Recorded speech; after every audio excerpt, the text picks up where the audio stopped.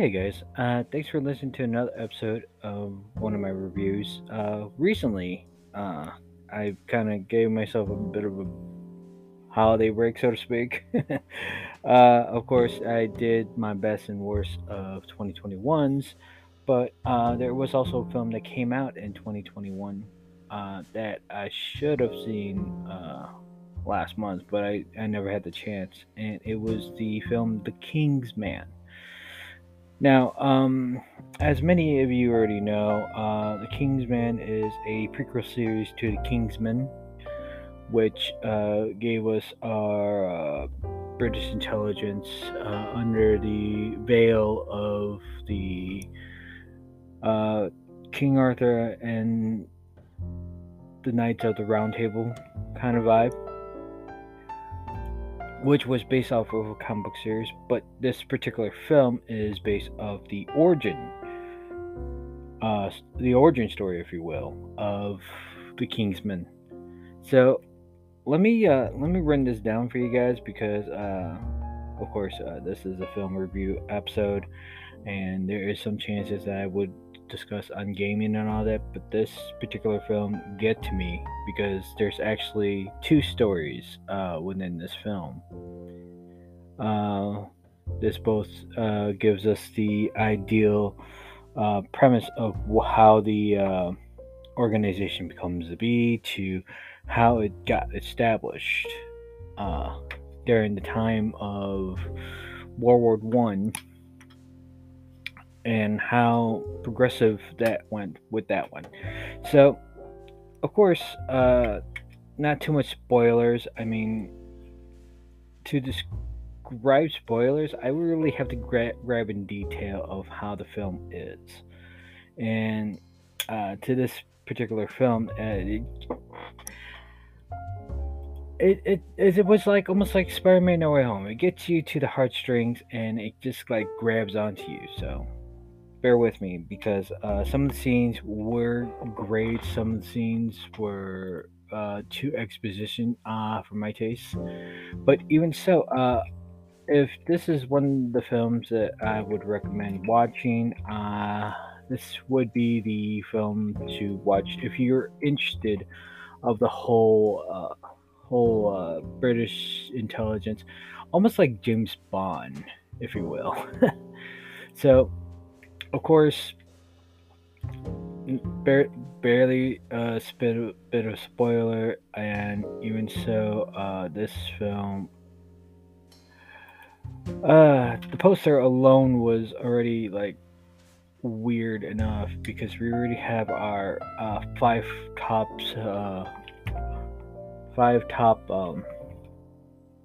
cast members that would be featured more in the film,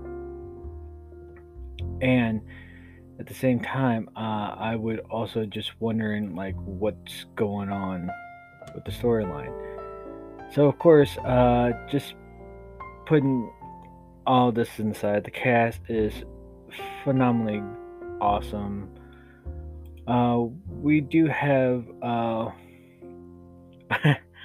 Reigns Ives, who played the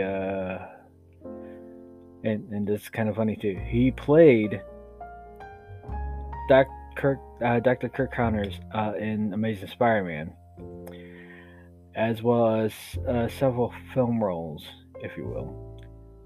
But for this particular role that he's in, he actually plays Rasputin, and I would honestly say that every performance seen in this film is top notch. Uh, Even Desmond Holson, who we know best from the Marvel Cinematic Universe, best being played of that. Oh wow, Guardians of the Galaxy and Captain Marvel, Korath. But we also know of his other roles other than those, uh, being of Shazam and And let's put it this way: his roles are phenomenal, and I, for one, wouldn't mind seeing, future works that's coming into play. There's actually a one work that he's done recently that is already in the post production for 2022, and the film for him would be Blazing Samurai, which, well, let's put it this way: if you Google it, uh, not only that it has like this familiar take, but even so, this is the best animation, if you will. Of course, we also have Gemma uh, Artian. Uh, her roles are best described as bit of phenomenal. Her early work that I know of is of seeing her work in um, seeing her work in. Sorry, I'm drawing a little bit of a blank because she's known, but don't know her too well. But she is actually from the movie I remember seeing her in was Clash of the Titans. She was Aya. And then again, she portrayed another woman of interest, which is Demira from Prince of Persian, Sands of Time. And then Winchester, which she plays Gretel in that wonderful series with Jeremy Renner. Now, this particular film, the reason why I'm saying there's dual roles is because there is a bit of a behind the scenes of British intelligence trying to prevent or continuing a war, if you will. But one side really want to end the war, and this was during the time of World War One. Now, for this part of the film, this is where we're in the middle of it as well as towards the end, and some of the scenes do depict about spies and counter espionage, if you will. Of course, like any Kingsman film, you would definitely see this as a tutorial telling of such that both the heroes and villains are plotting to either turn the tide on one side over the other, as well as, some much hidden agenda for another. The first aspect of the film is that, of course, we have ourselves seeing Oxford, Orlando Oxford, who plays by Ralph Fiennes, and he is being a duke of all things that really want to be on the sidelines, doesn't want to partake in the war as much as he would, but even so, his son Conrad preferred to do his do to diligently in the name of Oxford to go into war and battle. Now, this particular film is like definitely one of those family feels to it. So this is where the one part of the story is. We have a father who wants to tell his son not to go to war, but at the same time, he himself feels the need to go and state that we are not partaking in the war. We are deliberately guiding the war. But even so, this is the side of good, not the side of bad, which the side of bad really wants to continue this war until like all it's conquered and all that. I mean, any war, conquest is like, part of that traditional win or lose kind of deal. But even so, this caused lives. And as a parent, as a father, seeing from a side that if you have your child battle in this war, chances are you either are gonna lose them or they will never forgive you for defeating the purpose of them coming in and run their lives. And even so, this particular film showed that even though a family member is as brave and strong as you, it is in some sort of outcome that the it's more like the outcome of having family members, if you will, just end up being a part of a war that you didn't want them to be a part of. And that in itself, it's like I would worry. I would just be worried and pray for their well-being. But even so, this particular film, it does gives us vibes, if you will, for the traditional, espionage and who did this, who did what, and even so, there is some sort of plot twist within the, the evil side, assuming that it was gonna happen, but you never thought it was gonna happen.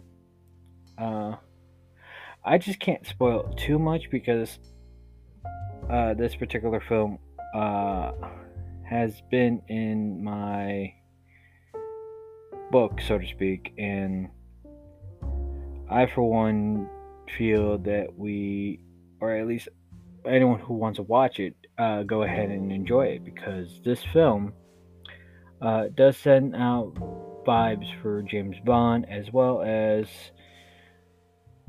um, like how the whole, how we see Colin Firth, Edgar, uh, pretty much how the whole storyline from comic book to film translates, if you will. And even so, I do apologize because this is a very short episode that I'm putting together. But even so, this film does have remarkable stunts, remarkable timeline, if you will, and it's no longer a notion that there would be some, rightful cameos in this one. Of course, we had Christopher Dance, and we kind of basically know him from Game of Thrones, being a not Target, Lannister, as well as the Golden Child, being the villain of that one. And then we have Aaron Taylor, being a Scotsman himself, plays a role in all this, and I for one am kind of happy to see that a film like this is foretold of the slow beginnings of the series. So yes, I highly recommend watch this if it's a guilty pleasure or if you're interested of the old James Bond films and all that. And also as a depictive historical part, which, even though some of it's fabricated, even though there is some elements that the filmmakers in this film did put in consideration and not just like, oh, we'll just slap it right here and see if the audience can tell. No, they literally did their homework by making sure that the historical records show that we are seeing how that whole you know the whole mark right there is like working. And I for one am kind of happy that the filmmakers thought about it historically. And that being said, I do thank you for listening. Even though it's a short episode, I do apologize. Because to be honest, there is actually more than this film that I have to see. And for each one, it is kind of hard to do because now they're starting to pile up and there's other things I must do as well. But that being said, I do thank you guys for listening and catch you around. See ya.